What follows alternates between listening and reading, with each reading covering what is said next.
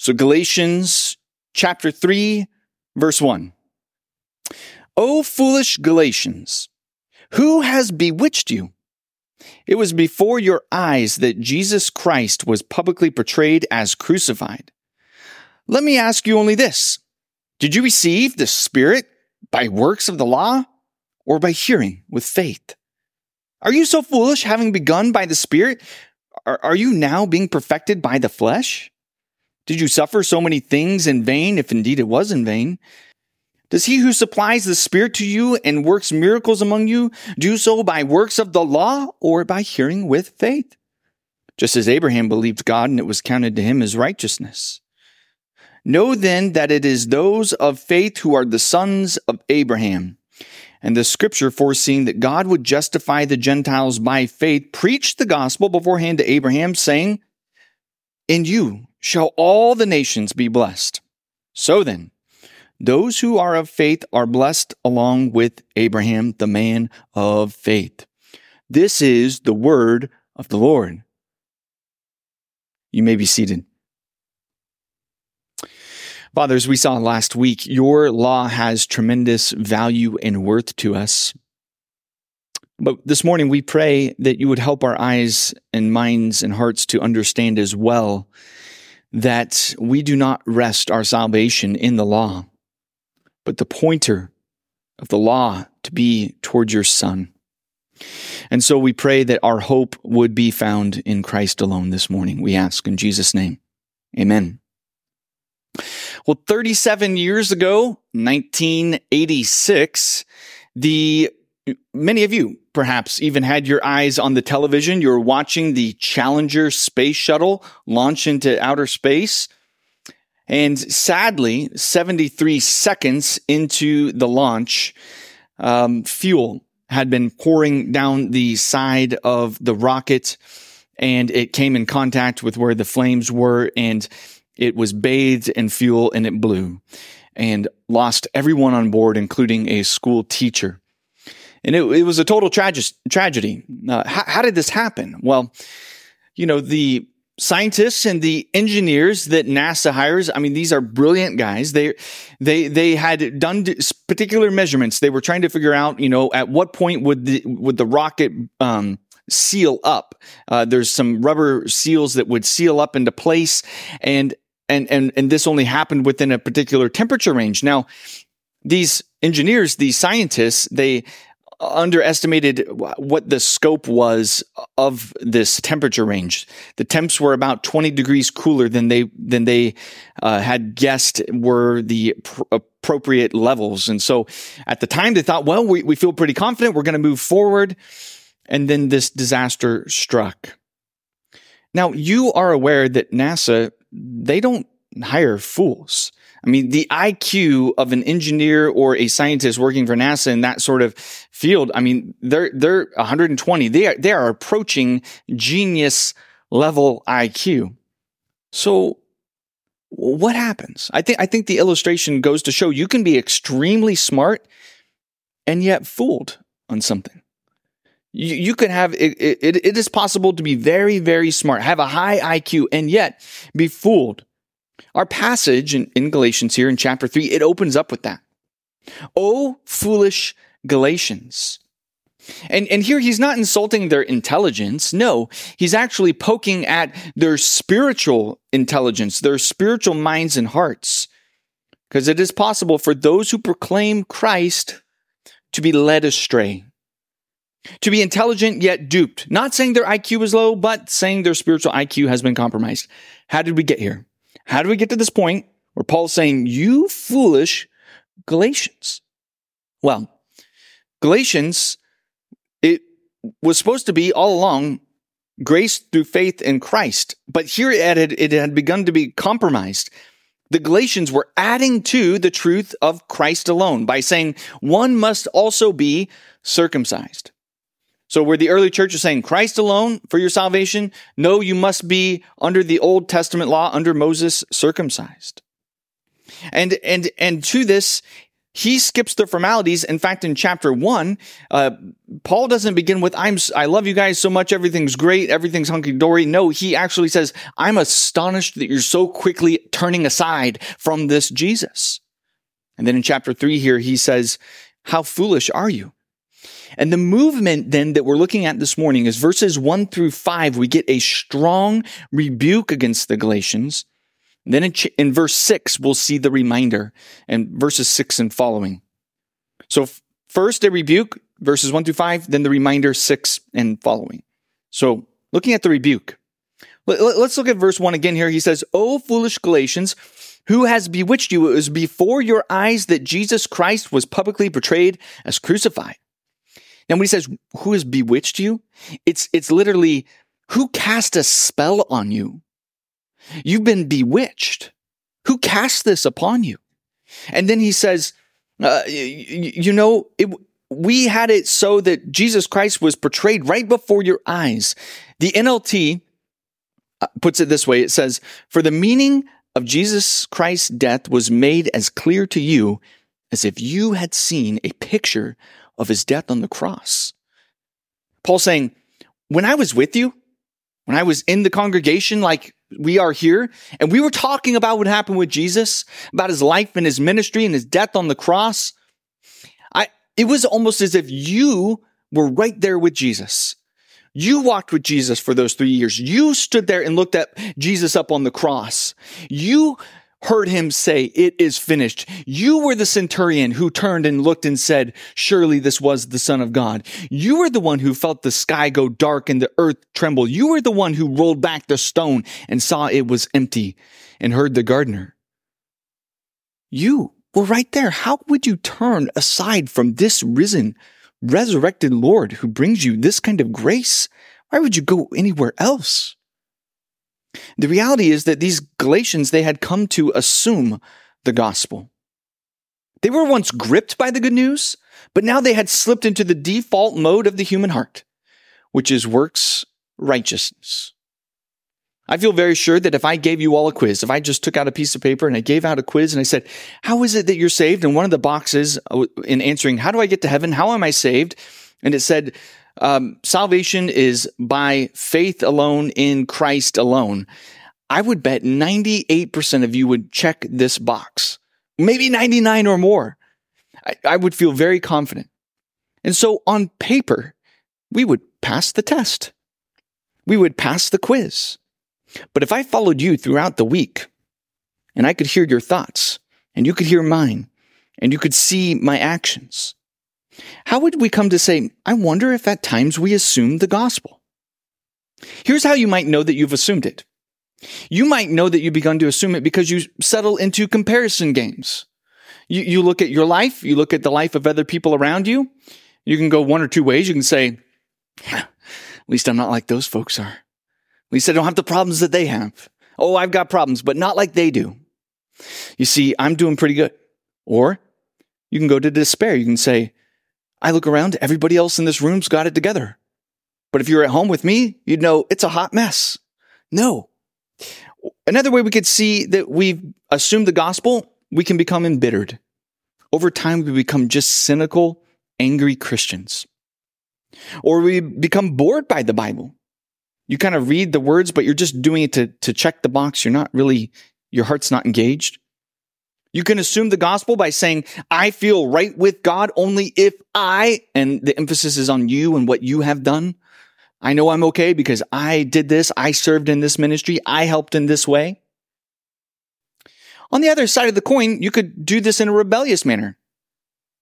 You could say you've assumed the gospel if you say, I know this isn't right, but God will forgive me, so I'm going to do it anyways. Or I've got my get into heaven free card, and so now that I've got this card, I can just sort of live however I want. Or I'll show up to church on Sundays, but the rest of the week, Jesus, that belongs to me. And if any of these ring a bell for you, then you may at times assume the gospel. You may come to have lost the vision, as Paul's talking about. You've lost the vision of Jesus Christ right before you, portrayed as crucified. So Paul's saying to you this morning, Church on the Mountain, why would you want to add anything to Jesus. Jesus plus anything equals nothing. But Jesus plus nothing equals everything. So Paul, he's writing, he says, I want to unwitch you. You've had this spell. I want to undo this spell. And he does this by asking rhetorical questions. Now, rhetorical questions help you get down to the truth and pull out the lies. And I do this with my kids all the time. My kids are misbehaving, or it's time to get ready for bed and they're not really getting it. And so I'll simply say this to them. I'll ask them, hey, who's your dad? And they'll go, Dad, you're the dad. Oh, I was just checking. And if I'm the dad and I've told you what we're going to do, like, okay, Dad, we'll do it. We'll do it. We'll get ready. That's how rhetorical questions work. It sort of snaps you back out of this bewitchment. And so we see the first question here in verse 2. Let me ask you only this. Did you receive the Spirit by works of the law or by hearing with faith? And the answer is on the nose of it, isn't it? When Paul's saying, did you receive the Spirit? This is shorthand for how did you become a Christian? Remember that becoming a Christian is all encompassing. It is to receive the Holy Spirit, it is to repent, to believe. It's all of this bound up together so that Jesus, you're believing that Jesus took your place in his perfection. He took your place as a dead man or woman. And so the question is, hey, did you become a Christian? Did you receive the Spirit by obeying Moses? Was it the 10 Commandments? Was it obeying the Levitical law? Or was it by hearing and believing what Christ did for you? And here the answer is, of course, by hearing and believing. This is what has led to our justification. Justification, this important but big word, we have to get this under our belts as Christians. This is one that you got to own, justification. And typically, it's told in terms of an understanding of being justified is just as if I had never sinned. And that's true. But there's more to the story. Because just as if I'd never sinned, if you've sinned, you're now at a -1. There's neutral, 0, -1, you've sinned, but then there's a positive element too. So just as if I never sinned brings you from -1 to neutral, 0. But justification goes one step further because it says it's as though you were Jesus in all of your life. You see that? So now in justification, if this is true, when you believe in Jesus, you go from -1 to +1. God looks upon you as if you've always done perfectly well. Just as if I'd never sinned, but just as if I'd always obeyed perfectly, just like Jesus. It's amazing. This is what is declared over us as Christians. And it's a big word, and I think it's really important for us to get under our belts because we see it over and over again. Even in story form, you think of the story of the prodigal son. Remember the prodigal son? He goes off and he spends all of the father's inheritance that was given to him. He spends it all on filthy living. And he's in a wreck. He is -1. If there ever was a -1, he's -2. And he decides, I'm desperate. I'm going to come back. And so he comes back and he's rehearsing. Here's how I can justify myself. Here's how I can go from a -1 to a 0. So he says, I'm going to come back and I'm going to work my way back into the family. But the father sees him a long way off, and the father leaves and he runs out to the son and he gives him his robe and his sandals and his ring and he slaughters the fattened calf. And it's very obvious if you read the story, this son goes from a -1 or a -2 to a +1. That, friends, is justification. And the reason we need to hear this morning again is because we by nature, we want to be given something to do rather than something to believe. We by nature are doers. And if you'll just step into the confession booth with me for a minute, I have to admit to you all, I'm a bit of a YouTube junkie. Are you with me? I mean, everything from how to fix my car to watching somebody climb a mountain to, baking an apple tart for Thanksgiving, which was delicious, by the way. I mean, all over the place. And then, YouTube's figured this out. It knows me. So it says, Thomas, here's what you need. And so it's sending me better exercises to be doing for self-improvement.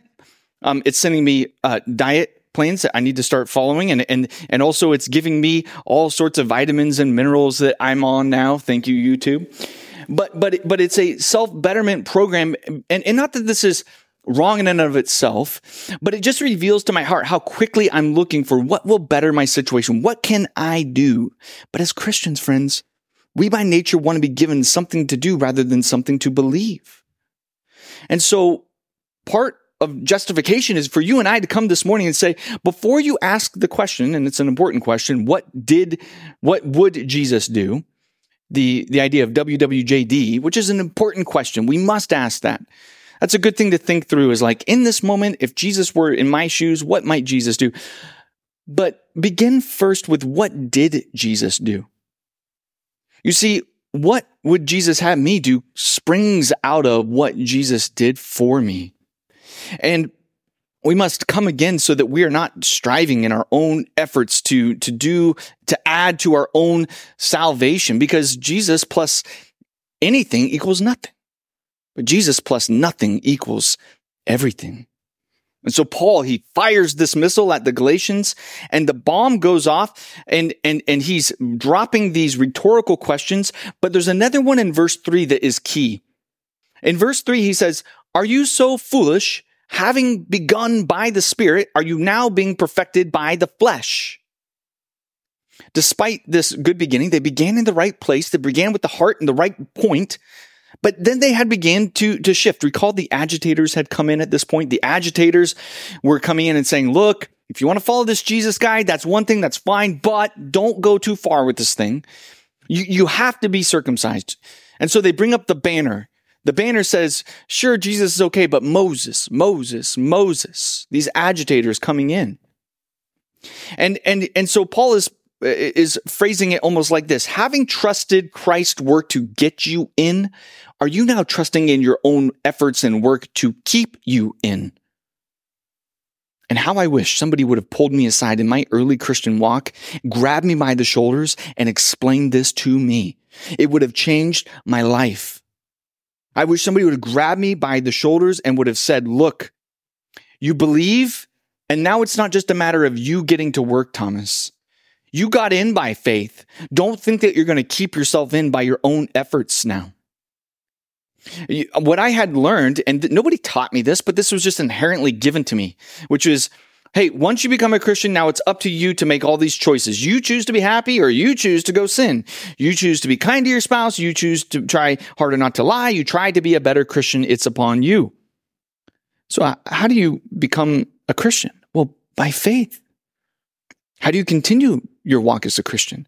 I wish somebody would have told me, Thomas, you continue your walk by faith as well. And Paul, I think here is telling me I was dead wrong. I was looking to be perfected in my flesh. And because of this, I was dying on the vine. Justification by faith. But here's where I missed it. Sanctification, the next step, is by faith as well. Justified by faith, sanctification, growing in Christ likeness, also comes about by belief. Who are the people who really, truly want to give it all for Jesus? Who are willing to, completely lay down all their rights, sacrifice their time, their energy, their efforts, everything? Are the people who really, again and again, come to, if Jesus paid it all, yes, all to him I owe. Think of the Metolius River in Central Oregon.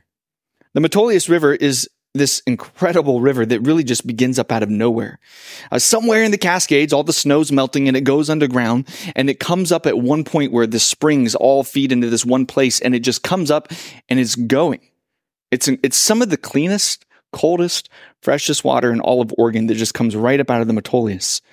Now, if that spring of life water is justification, and now the river's flowing, don't you and I dare think that we're going to add to this river of life by grabbing our muddy buckets of water from the shore and chucking it into the river to keep it going.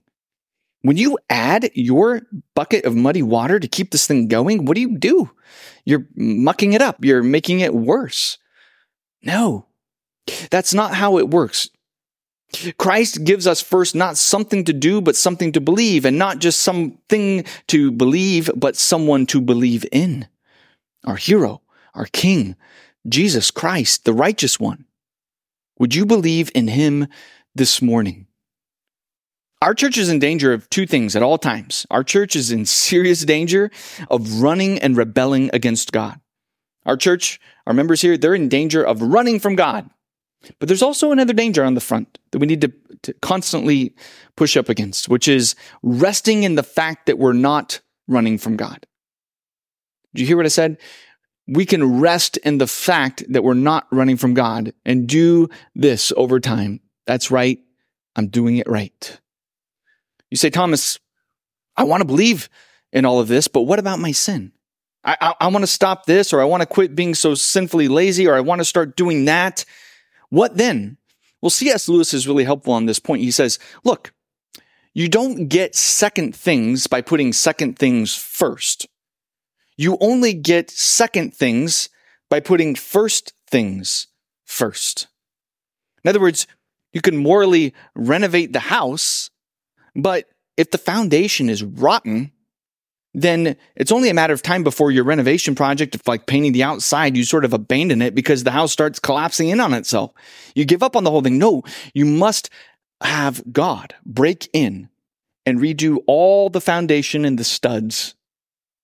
And then by his Spirit leading you onward, begin to see the work of renovation. And even as you work out the salvation, you see it as he at work in you. You see why Paul gets so heated? Because our salvation is a faith thing from beginning to the end. Romans chapter 1, verse 17. It's faith from first to last. It's from faith to faith. We begin in faith, we end in faith, and it's faith all the way through. This is why he summarizes by asking two more questions. And we see this in verse 4 and 5. Did you suffer so many things in vain, if indeed it was in vain? Does he who supplies the Spirit to you and works miracles among you do so by works of the law or by hearing? There it is again, with faith. You see that? How do miracles in the Spirit come to you? Was it by the law? Was it by following Moses? Was it by following the Ten Commandments? No.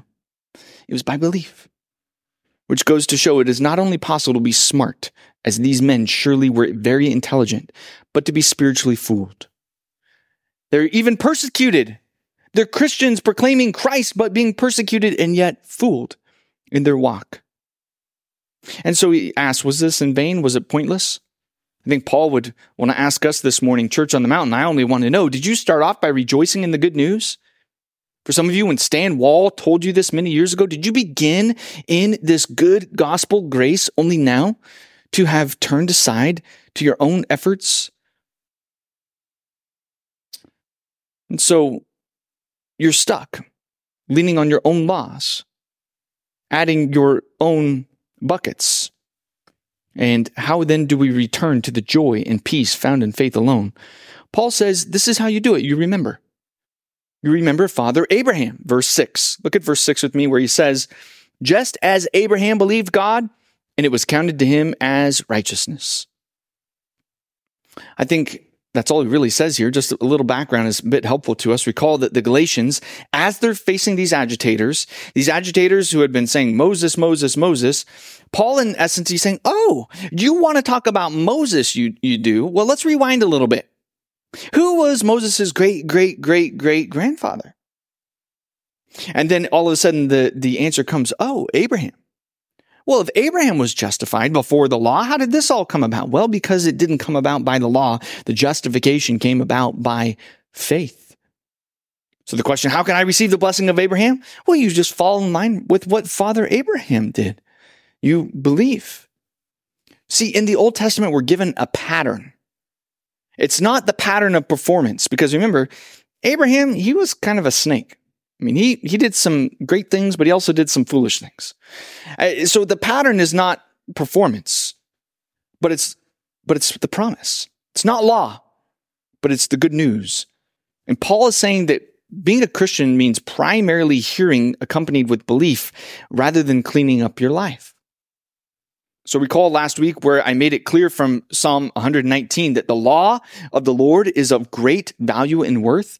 And yet here this morning, we're exploring the other side of all of this, seeing that the issue is not the good law.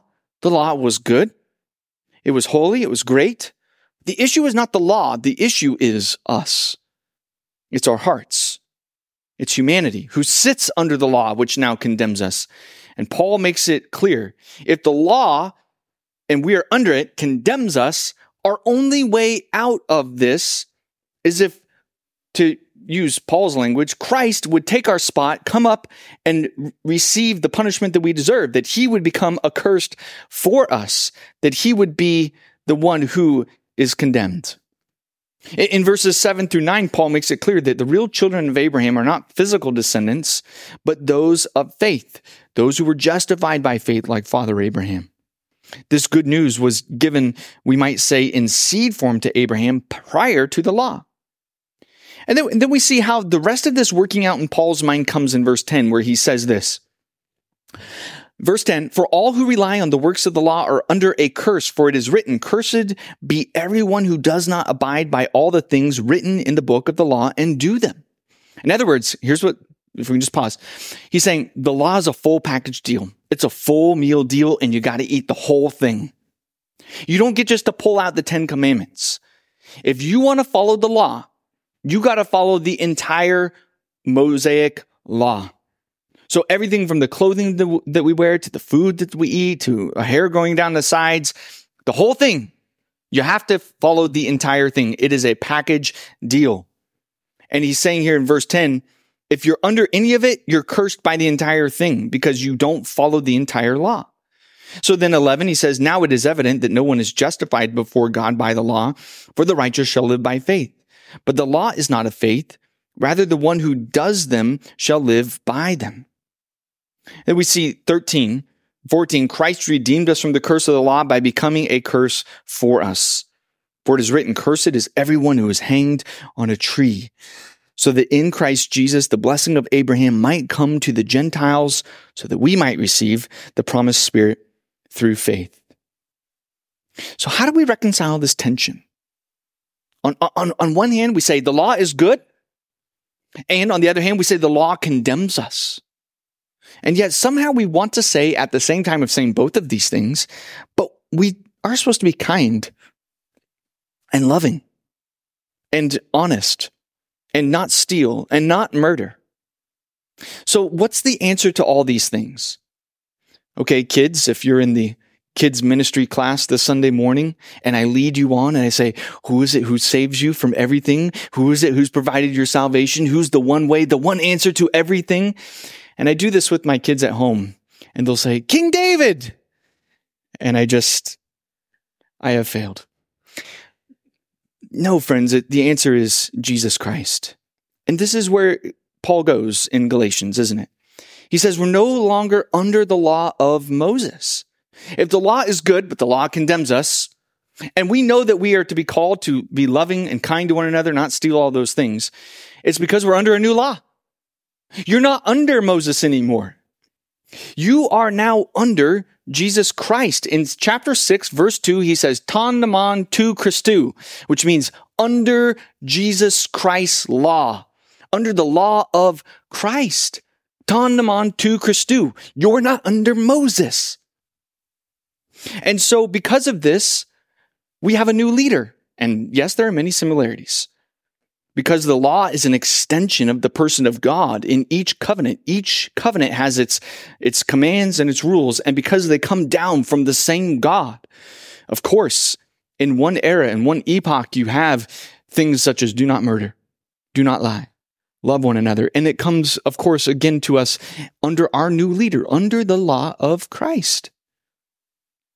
And so he says then in verse 5, you're thinking about the law of the Spirit. It bears fruit in our lives, hence the fruit of the Spirit.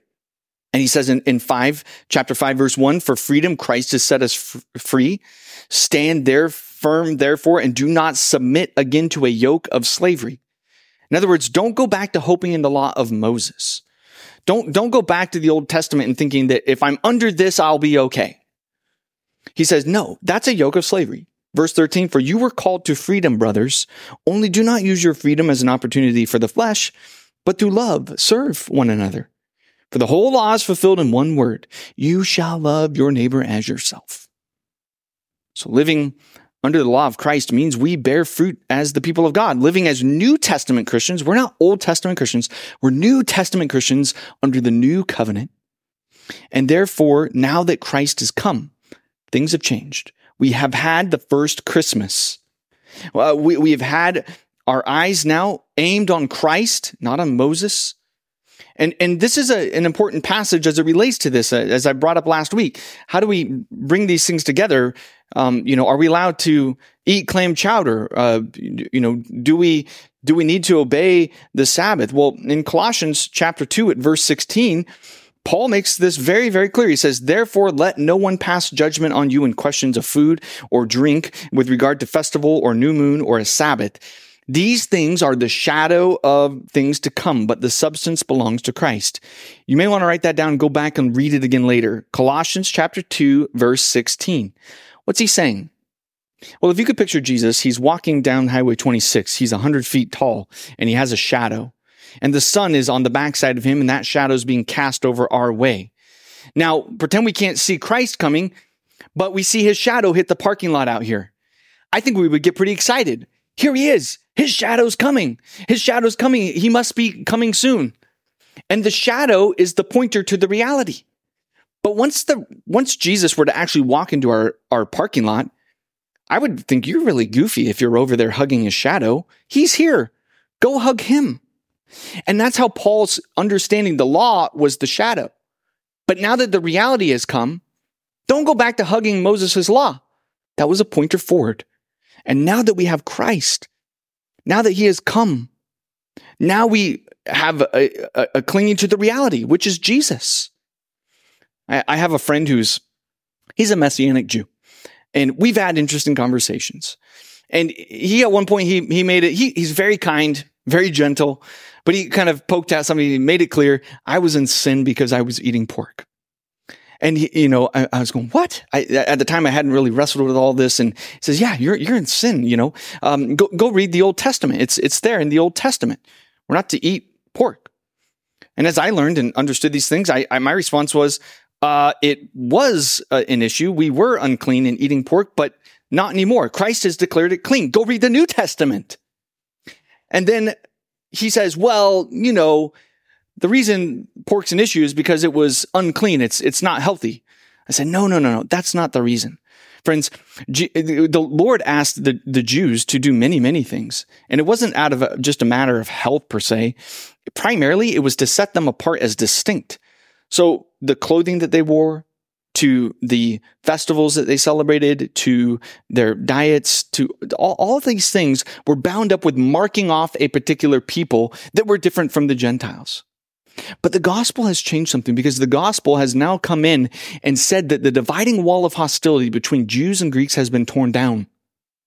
Which means and you go read this in Acts 10, you see when this dividing wall of hostility is broken down, the things that divided us, that marked us off differently, are also torn down. So we think of the fact that all foods have been declared clean.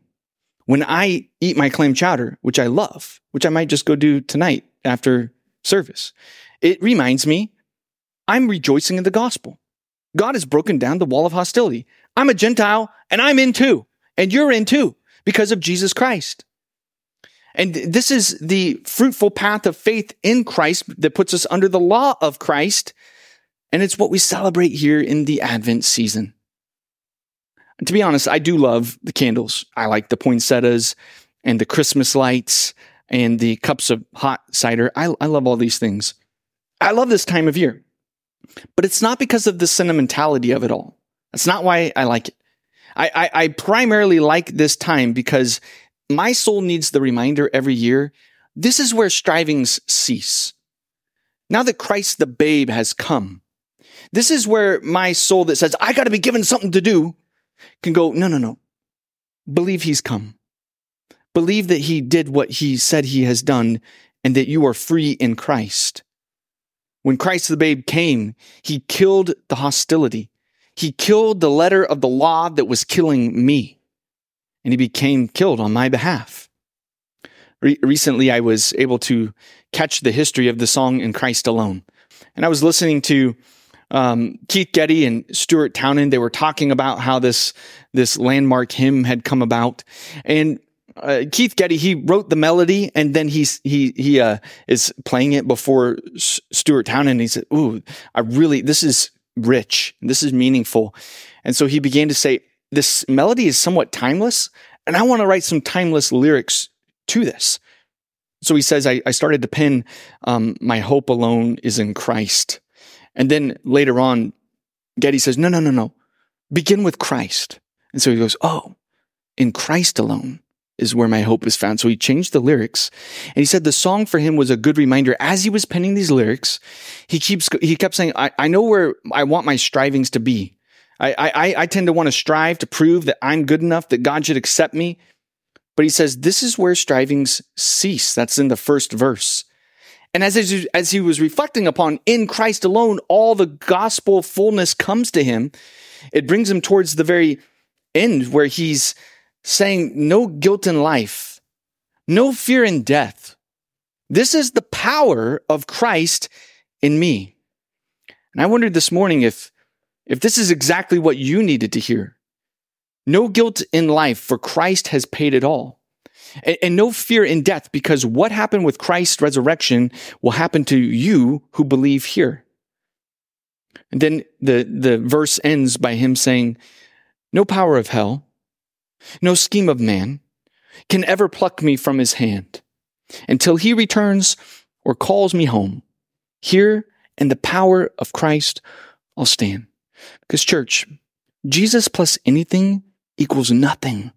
But Jesus plus nothing equals everything. Would you pray with me? Father, we long to live for your glory, to see you high and lifted up, to know that in Christ alone is where our hope is found.